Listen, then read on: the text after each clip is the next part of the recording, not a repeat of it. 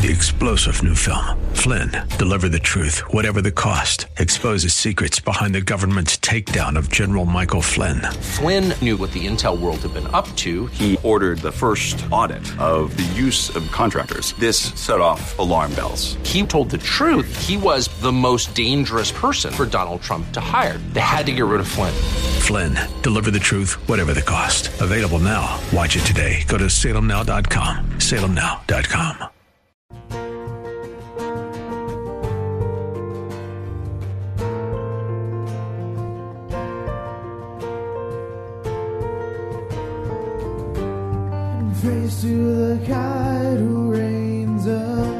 Hello, and welcome to In the Word, a ministry of Calvary Chapel of Orlando.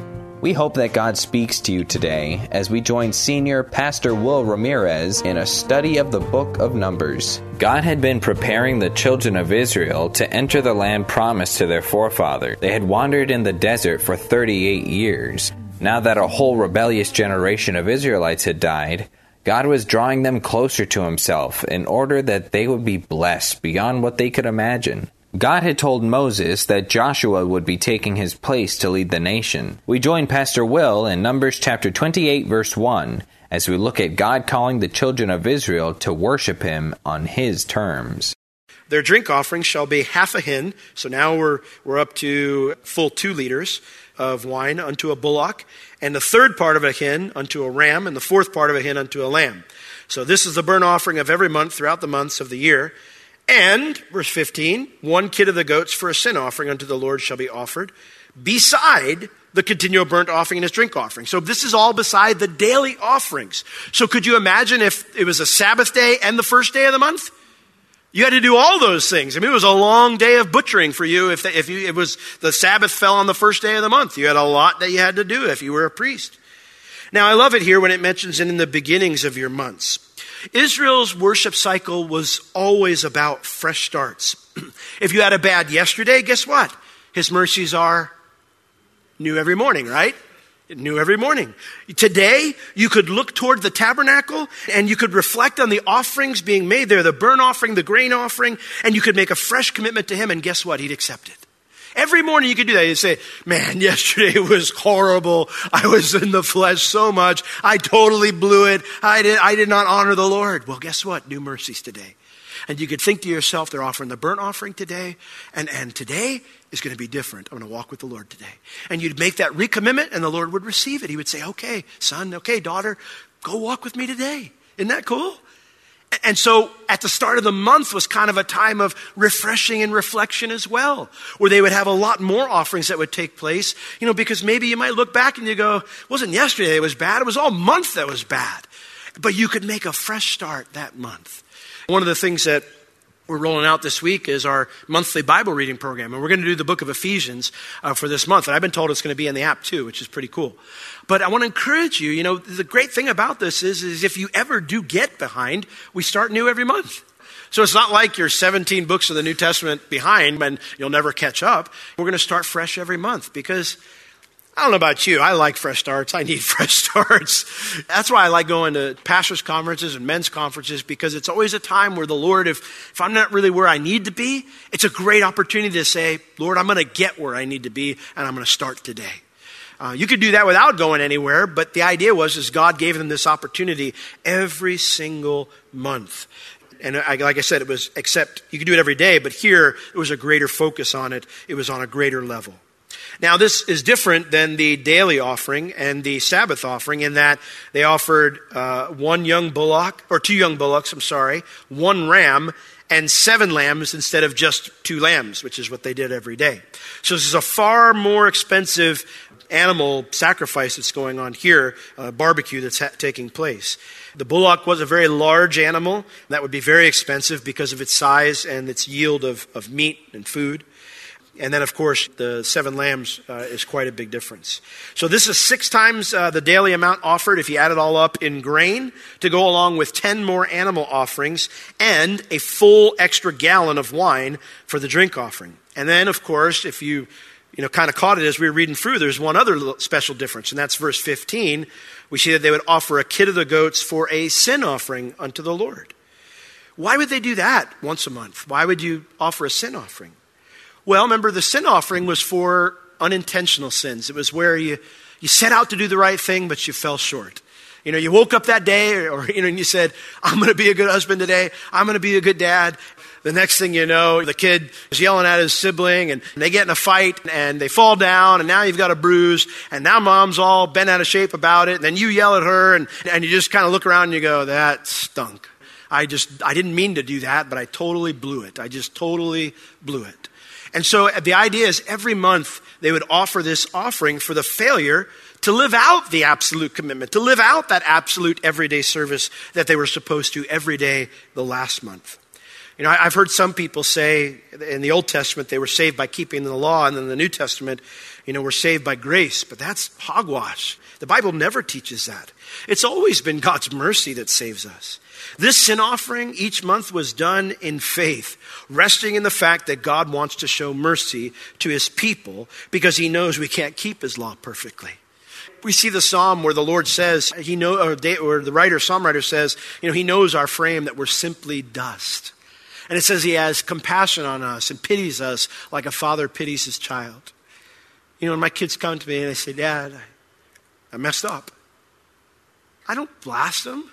My heart goes out to them. I see the pain they're in. I see the heartache they're going through because now they got to deal with it. I can't just fix it for them, but my heart goes out to them. How do I help them?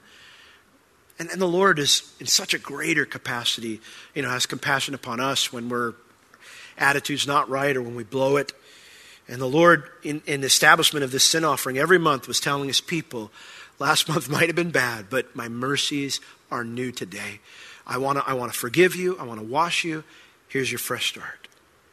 And I would ask you today, what are you resting in to save you each month? Is it your own goodness? Or is it your faithfulness to do everything you're supposed to do all the time? That sounds to me like let me rephrase that. It doesn't sound like it is a stressful life because I tried to live that way for a long time as a Christian. I can only have peace if I made sure I read my Bible, the right way, and I'm always doing the right things. And of course, if I wouldn't do it, then my peace would be gone. My joy would be gone. And I'm not right with God. I don't think I'm saved. And we're not talking about the conviction of the Lord when you should be reading your Bible. That's not what I'm talking about. I'm talking about just that idea of the performance relationship with God, that you can't go to God unless you've done all these things. The whole reason we go to God is not because we've done all these things, but because we need help because we haven't. I'm so grateful for the cross that gives me access to his throne of grace so I can find mercy and grace to help in my time of need. Now with the daily, the weekly, and this first of the month offering taken care of, we now move to the special feasts. And the first one we deal with is Passover, verse 16. And in the 14th day of the first month is the Passover of the Lord. Now, if we go through this, and I'm not going to go into detail with all the feasts, again, because we've covered it in Leviticus 23 and Exodus, multiple places in Exodus. But this isn't exactly a repetition of Leviticus 23, which lists all the feasts, or of the parts of Exodus. This chapter is different because those other chapters gave instructions to the people in the nation about what they were supposed to do on these holy days. These instructions are more geared toward the priests and the offerings that they would be required to do while everyone else was celebrating. So that's what we're looking at right now. But I will warn you, as you go through this, if you're reading it on your own, it can feel extremely repetitive while you're reading it. I want to read you a quote from the Expositor's Commentary. It says this: "The repetition and the restatement of these sacrificial gifts to the Lord, it served to remind the people who were about to enter the land that it was not an ordinary land they were entering, nor were they an ordinary people. The land was God's promised land, and they were covenant people. They were in a relationship with him. So everything that they were to do was special, for they were in league with him." And that's why God repeated it over and over and over and over again, so that they wouldn't look at it as ritual, but they would look at it as special. That's why sometimes we see in the New Testament, like, God said that like 18 times already. Yes. First off, we're stubborn. Secondly, we don't get it. We go through the motions of things at times. And so the Lord, he says it over again to remind us, this is not just anything I'm asking you to do, or it's not just anything I'm telling you, how you are with me or how our relationship works. It's important. It's special. And I want you to know that. So yes, it's repetitive, but understand it's for a reason. Now, The Passover, 3 feasts happened during the time of Passover. You had the Feast of Passover, which lasted 1 day. Then you had the Feast of Unleavened Bread, that was the next 7 days. And then you had the Feast of First Fruits, which was the last day, the day after the Unleavened Bread feast ended. All those feasts are in mind in verses 16 through 25. But this one mentions, and in the 14th day of the first month is the Passover of the Lord. Now, no additional offerings are mentioned for this day, because what's everyone doing on that day? Everyone's bringing their lamb, so there's no need for any extra offerings to be given. The priest will be plenty busy with those offerings on that day with all the Passover lambs that are being brought. However, verse 17, when we get to the Feast of Unleavened Bread, and in the 15th day of this month is the Feast of Unleavened Bread. 7 days shall unleavened bread be eaten. In the first day shall be a holy convocation. You shall do no manner of servile work therein. So on the first day of the Feast of Unleavened Bread, everybody got the day off. Didn't matter what day of the week it was, everybody got the day off. And there was a holy convocation, which means they would all get together to worship. They would all get together to celebrate. They would all get together to reflect and remember what the Feast of Unleavened Bread was about, them coming out of Egypt in haste. So this would be, in addition, what we're going to read about here, this will be all the additional offerings that would be offered in that big, huge gathering. It says, verse 19, but you shall offer, so the priests don't get the day off, you shall offer a sacrifice made by fire for a burnt offering unto the Lord. And here's what it is. 2 young bullocks, 1 ram, and 7 lambs of the first year. They shall be unto you without blemish. And their grain offering shall be of flour mingled with oil. 3/10 deals shall be you offer for a bullock. 2/10 deals for a ram. A several, which is 1/10 deal, shall you offer for every lamb throughout the 7 lambs. And 1 goat for a sin offering to make an atonement for you. Now, do you notice anything familiar there? That's everything we just read in verses 11 through 15, right? So it's the same as the first of the month offering. It's the same on each day of the feasts. So basically they take the first of the month, and they duplicate it for each day of the feast. So let me add this to you. So imagine, let's say the Feast of Unleavened Bread, the first day fell on the first day of the month, and it was a Sabbath, and then you had to do the daily offerings. Busy day. Busy work day. You could not call in sick. Everybody awake? I know this is rough stuff. Now, at the end here, there is one little thing here which says, you shall make an atonement for you. And that's to be a reminder of the fact that God was covering their sin through these offerings. On the Feast of Unleavened Bread, remember what happened? God had judged Egypt so they could leave. And why did he judge Egypt? Because they were stubborn and they wouldn't yield to the Lord. And so there's a reminder there that, hey, let's not be stubborn like that. And yet if they were, the Lord made atonement for them. Now, verse 23 explains, you shall offer these beside the burnt offering in the morning, and which is for the continual burnt offering. So again, this is, if everything fell on the right day, then you had a busy day in front of you. Now, after this manner shall you offer daily throughout the 7 days the meat of the sacrifice made by fire of a sweet savor unto the Lord. It shall be offered beside the continual burnt offering and his drink offering. Then, verse 25, on the 7th day, you get another day off and another, basically having church. On the 7th day, you shall have a holy convocation. You shall do no servile work. So on that very last day, everybody would get the day off, and you would have a gathering, and that would be it. Now, there are no special instructions for the Feast of First Fruits, which would occur after the Feast of Unleavened Bread. And the reason for that is because that's when everyone would be bringing their first fruits to the Lord. So there's no need to offer anything else except the daily offering. All right? Verse 26, now we get to feast number 4, the Feast of Pentecost. Also in the day of first fruits, when you bring a new grain offering unto the Lord after your weeks be out. So after first fruits, they would count 49 days. And then on the 50th day, they would celebrate the Feast of Pentecost. That's what Pentecost means, 50 days.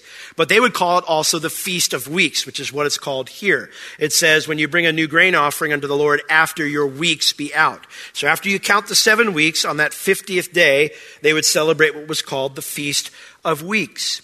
And in that day, you shall have a holy convocation. So everybody's going to get together, and everybody gets the day off. You shall do no servile work. But you shall offer Here it is again, the burnt offering for a sweet savor unto the Lord. 2 young bullocks, 1 ram, 7 lambs of the first year. And the grain offering of flour mingled with oil, 3/10 deals into 1 bullock, 2/10 deals into 1 ram. You're going to be hearing my voice saying those words in your sleep tonight. A several tenth deal unto 1 lamb throughout the 7 lambs, and 1 kid of the goats to make an atonement for you. You shall offer them beside the continual burnt offering and his grain offering. And then as a reminder, they shall be unto you without blemish. You couldn't bring any animal, it had to be a perfect animal, and their drink offerings. So again, this feast would be done with the same offerings as the monthly offering were brought here as well. Now, chapter 29, we get to feast number 5, the Feast of Trumpets. Now, we are more familiar with this as Rosh Hashanah, or Rosh Hashanah as we say it in our Americanized form. Rosh Hashanah is the head of the year, is what that means. Rosh is head, Hashanah is of the year, so it's the start of their secular calendar, you could say. But in the Bible, it was called the Feast of Trumpets. And so it says, in the 7th month, on the first day of the month, you shall have a holy convocation. You shall do no servile work. It is a day of the blowing of trumpets unto you. And I'm not going to read it again, but it's the same exact offerings with one difference. In verse 2, it mentions they would only bring 1 young bull. So instead of 2, 1. Everything else is the same. Now, why did they only bring 1 young bull for this feast instead of 2? I have no idea. And if you figure it out, let me know. I have no idea. That's just the way God set it up. I can't find any significance in it. I wish I could. I really don't know what the significance of that is. Now, again, if you read through this, it seems very repetitive because it talks about the animal offerings, the grain offerings, and the drink offering again, and the verbiage is pretty much exactly the same. And so it's the same offerings as the monthly offering, except for 1 less bull. Now, if this seems very repetitive to you, I do want to point something else out, because I do think it communicates something to us. I think it communicates that when it comes to our worship of God, that God is looking for consistency over time. Does that make sense? Everything's the same. I think he's looking for consistency over time. Why am I bringing this up? Well, some Christians really love to whoop it up on Sunday, but the minute they hit I-4, they're swearing like a sailor. And I do not think that that's a sweet aroma to the Lord. I don't think as you're just going, praise the name of Jesus, praise the name of Jesus, and you're hallelujah and whatever and Holy Ghost hopping, you can do whatever you want, and then you get out there and you're yelling at your spouse. I don't think the Lord's going, oh man, it smelled good when they were in the building, though. I think the Lord's kind of going, there's an inconsistency in your life. I had a pastor said, I don't care how high you jump. He said, just make sure you walk straight when you land. Right? And some of us have more demonstrative personalities than others. There's nothing wrong with that. You go over to Israel and you see how the Jews do it. They look at us sometimes. They're like, you worship God? They believe that's why they bob, because they believe you should worship him with your whole body. And of course, we're very polite Americans, and so we sit primly. There's nothing wrong with that either, as far as the Lord's concerned. So there's nothing wrong with being someone who's more demonstrative. But the idea is that's not worship either. Not just being prim and proper, nor is being all excited and exuberant. Worship is every day walking with the Lord. God is looking for consistency over time. We read in Ephesians chapter 5 in our scripture reading where the Lord is our example of this worship. And I'm running out of time. Ephesians 5, verse 1. The Lord, through Paul, commands us to be imitators of God. Be therefore followers. The word followers means imitators. Be therefore imitators of God as dear children, and walk in love as Christ also loved us. But there's more. Verse 2, and has given himself for us an offering and a sacrifice to God for a sweet-smelling savor. Christ's whole life was just an offering to the Lord. And the Lord would smell the barbecue of his life coming up and he'd go, that smells good. It was a sweet aroma to him. And Paul says that we're to imitate that, where our whole lives are an offering to the Lord. And it's a sweet aroma to him. Now, what does that life look like? Well, if you read the rest of Ephesians 5, it tells you what it doesn't look like. It doesn't look like sexual morality or, having a potty mouth or being unkind to people. I can't read the whole list because we don't have time. But what does then a life that is a sweet-smelling aroma to the Lord? Well, again, we don't have time for this, but I would encourage you on your own time to read Romans chapter 12. Because it has similar verbiage when it says, therefore, brethren, my beloved brethren, I beseech you, because of the mercy God's shown you, the great grace, the great forgiveness he's given to you, that you present your bodies what? A living sacrifice unto God. A sweet-smelling aroma to him, right? And then you read through Romans 12, and what does it talk about? Let your love be without hypocrisy. Don't return evil for evil, right? But overcome evil with good. That's what a sweet-smelling savor to God is. That's what our lives being an offering looks like. Now, that should manifest itself when we come to church and we sing, that we're doing it from our hearts. But if all we do is come to church and sing about how awesome he is, but then we go home and we're nasty to the kids, nasty to our spouse, nasty to our coworkers, you've totally missed the boat on worship. So the Lord is explaining to the people here through this repetitiveness that they need to have that consistent life of worship, not just in their holidays. Now, the next holiday is the Day of Atonement. And it says, and you shall have on the 10th day of the 7th month a holy convocation. You shall afflict your souls. You should not do any work therein. And then it lists the same exact thing as the Feast of Trumpets. The same offerings as a month, the first of the month, with the exception there's only one bull. Everything else is the same. There is something I do want to point out that's a little bit different. This occurred 10 days after the Feast of Trumpets, but it says that they should afflict their souls. The word afflict means to humble your soul. All the other feasts were celebrations. Passover, the Lord passed us over and he brought us out of Egypt. Feast of Unleavened Bread, he brought us out of Egypt in a miraculous, powerful, quick way. Feast of First Fruits, Lord, you've provided us with a harvest. Thank you. Feast of Weeks, Lord, we've brought in the harvest. Thank you.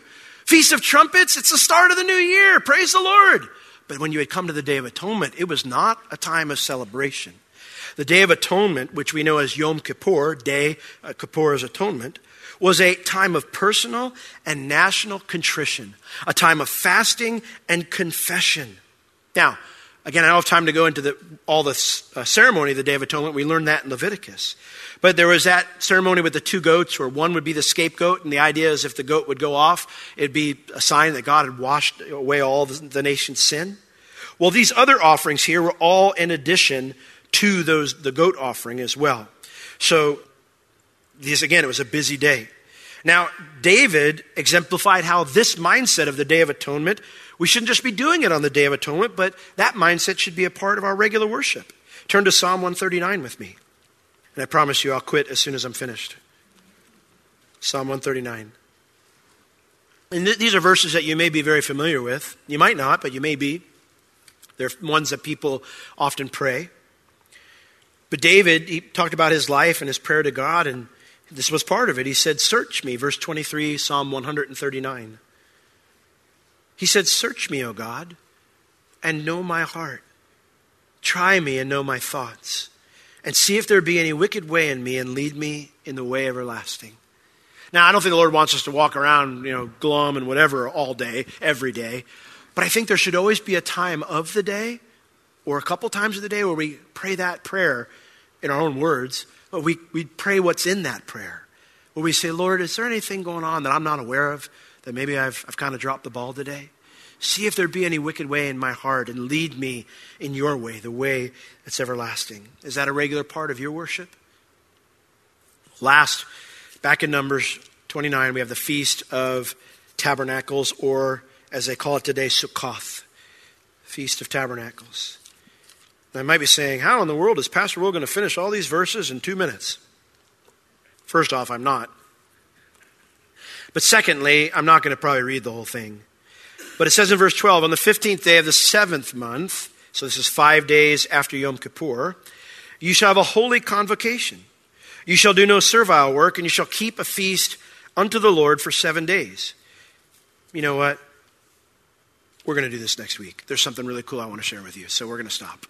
So read that for next week. Read chapter 32. We'll talk about the regulation of vows as well. I wanted to spend a whole Sunday night on that, but we'll do both. There's something really, really cool here, and I don't want to rush it tonight. So you're just going to have to come back. Anyway, I think the idea that we're getting here is that worship is an everyday thing, right? And it's more than just singing. It's more than just listening to worship music.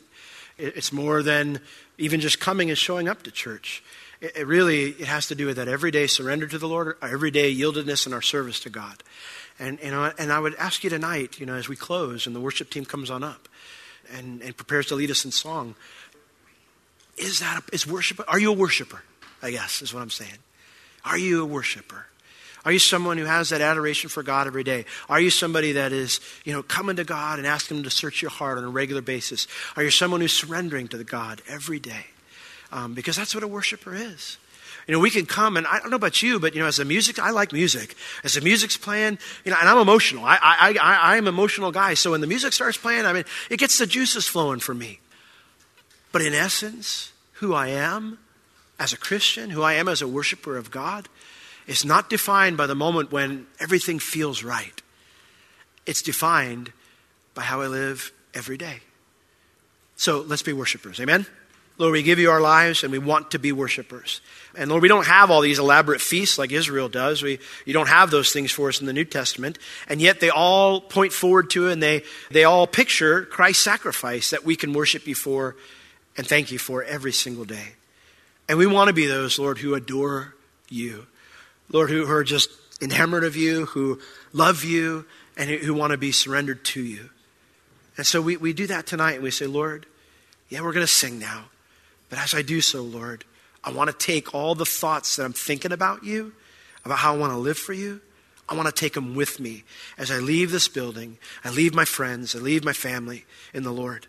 And I get in my car, and I get in the traffic, and I go home to my life, and I go to my job, and all the things where the challenges are faced of being a worshiper. Lord, I want to worship you in those places. Lord, would you fill us with your Spirit so we can do that? We pray and ask it in Jesus' name. All God's people said, amen.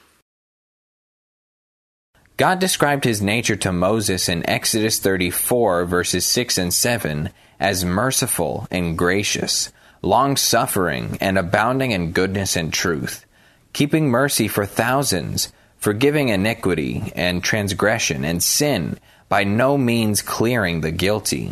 This is the God we worship, a loving, merciful, and just God who never changes. He is worthy of our worship and adoration because of who he is. Even when life's circumstances may tell you otherwise, God is the same and worthy of our sacrifice and praise. If you have any spiritual or physical need, please contact us. We would love to pray for you and assist you in any way we can. You can reach us at Calvary Chapel Orlando at 407-523-0800 during our office hours Tuesday through Friday, 9 a.m. to 4 p.m. This has been In the Word with Pastor Will, a ministry of Calvary Chapel of Orlando. You can listen to all of Pastor Will's sermons and find other valuable resources online at www.calvarychapelorlando.com or on the Calvary Chapel Orlando app, available on iTunes and Google Play. Thank you for joining us today. We will see you next time as we continue to learn, walk, and live in the Word.